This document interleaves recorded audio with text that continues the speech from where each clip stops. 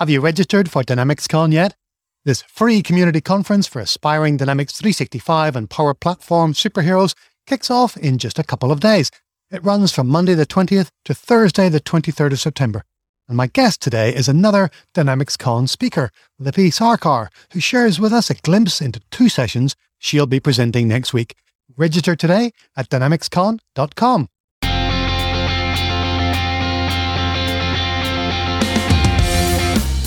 Welcome to the Amazing Apps Show for Microsoft Business Applications creators who want to make amazing, agile Dynamics 365 and Power Platform applications that everyone will love.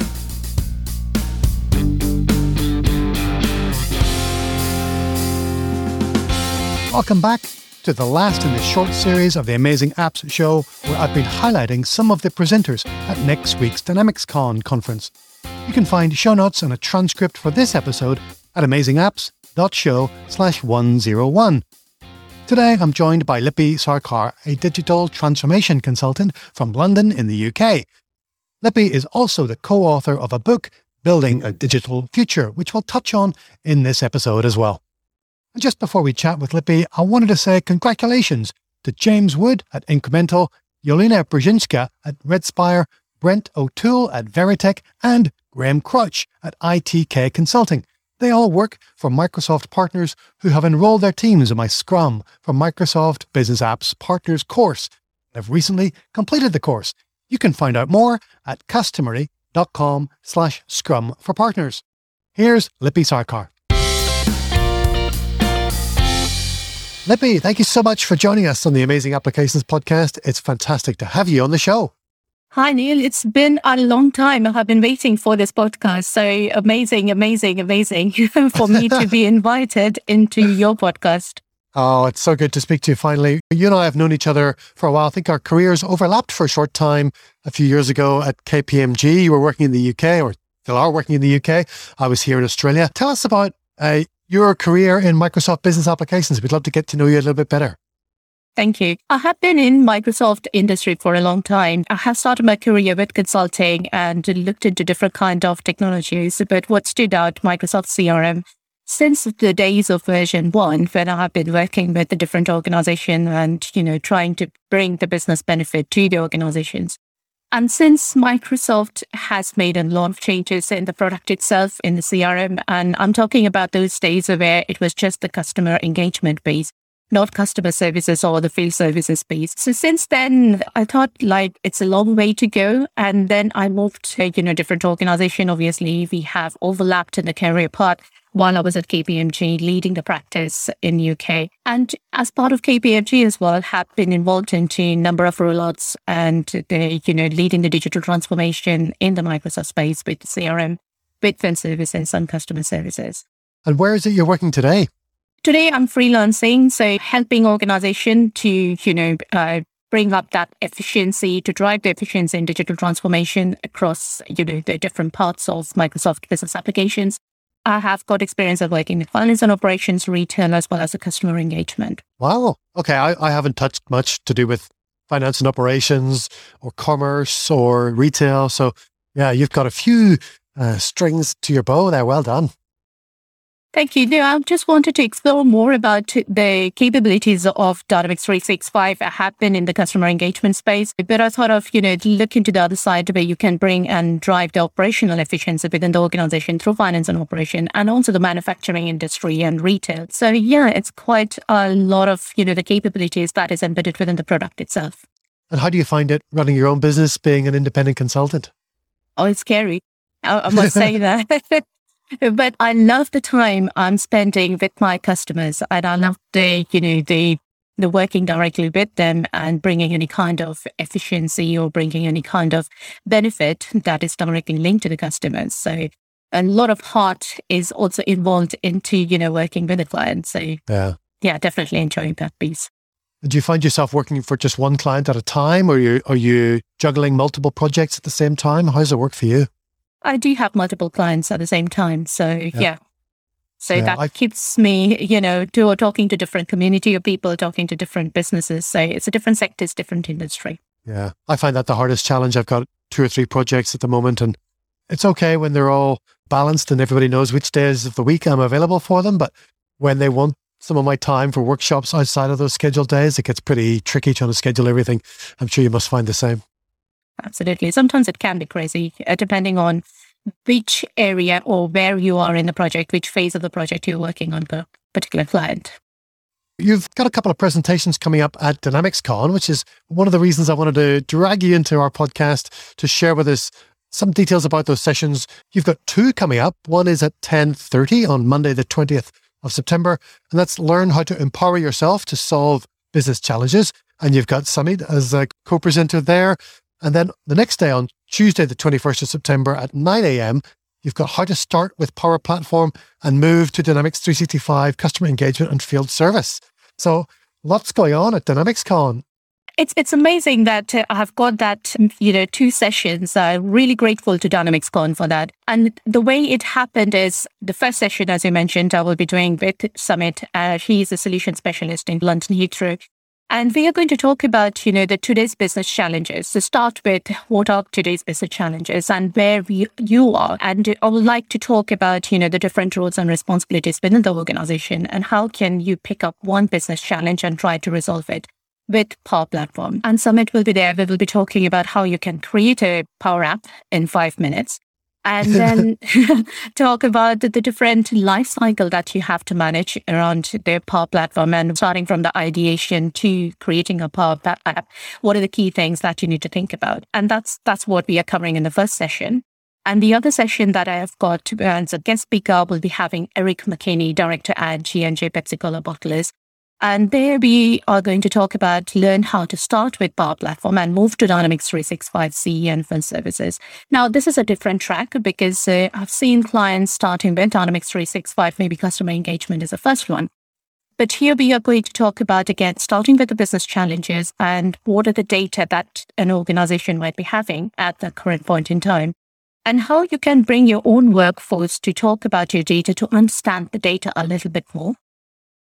And then use that data once they have got that understanding and then surface it to the customer engagement and field services, and what kind of advantages and benefits with the transparency of data from your organization that are coming through. So hence, we would like to touch upon the current business challenges and go into the area with the demo of Power Platform, whatever application has been done, and the demo of the Dynamics CE and field services that has been covered in G&J as well. I've got a client who started with Power Apps and wanted to move to Dynamics 365 customer engagement. So they started building, really it's a customer portal where customers can come in and register their projects. Now they want to turn that into a membership database. They discovered that you can't install Dynamics 365 sales or marketing or customer service on top of a Dataverse environment. You have to have installed it right back at the start when you first provisioned your Dataverse environment. And I don't want this to be a technical how, but interested to see if you've had other organizations who have adopted Power Apps and then wanted to adopt Dynamics 365 as well. And what's that transition been like for them?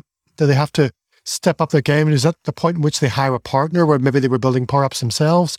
What does that transition look like? It's amazing. I mean, in terms of creating a vision, I think it's really useful to know what are the limitations and what you can bring in at the day one. But with the current customers I have, there has not been, the journey of Power Apps to Dynamics 365 using the Dataverse. It's mostly about using the Power Apps, mainly using the data with the Power Apps, and then trying to bring that data, because by that time they have been using the apps, so they have done a lot of cleansing already, and they know what part of data that will be useful. Here's a good point about bringing in the partner who knows about the limitations and what can be dealt with, or bringing in specialists who would be absolutely clear about what base foundations you need to bring in. And how did you line up some of these guest speakers? You talked about the co-presenting that you're doing with Samit. You've got a guest speaker from J&G Pepsi coming in to your Power Platform and Dynamics 365 session. You seem pretty well connected in the industry. I think the journey started much earlier, because while I was writing the book, Building a Digital Future, and this is about the capabilities of Dynamics 365, but at the same time, we wanted to talk about what are the challenges that the businesses have overcome. So in the book that I've written, co-authored with Vinny, And this talks about a number of case studies where we have discussed about what are the challenges the businesses are going through, what are the key guiding principles they have taken to overcome those challenges.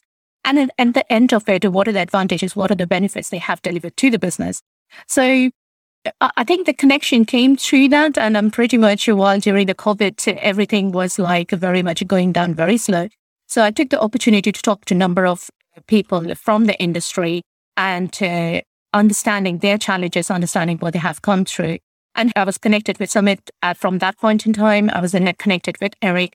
And when this opportunity came around about Dynamics Con, I thought of, it would be really great to combine and talk about the real practical examples that we have seen in the industry. So congratulations on the book. It's Building a Digital Future. Thank you, Neil. Yeah.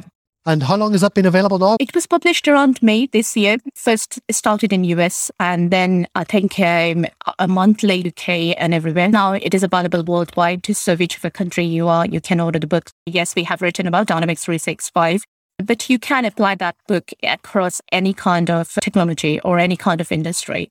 So I would like to reach out to as many number of people as we can and talk about this book, talk about what else we can do.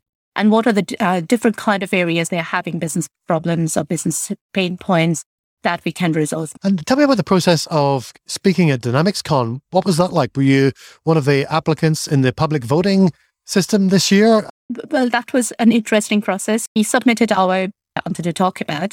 And then the way I have done is I have recorded a small video of myself just so that people can see me and what I'm going to talk about. But it was really an amazing experience with Dynamics Con. It was the first time. So there are some guidance and principles. And so we have been guided throughout our recording session.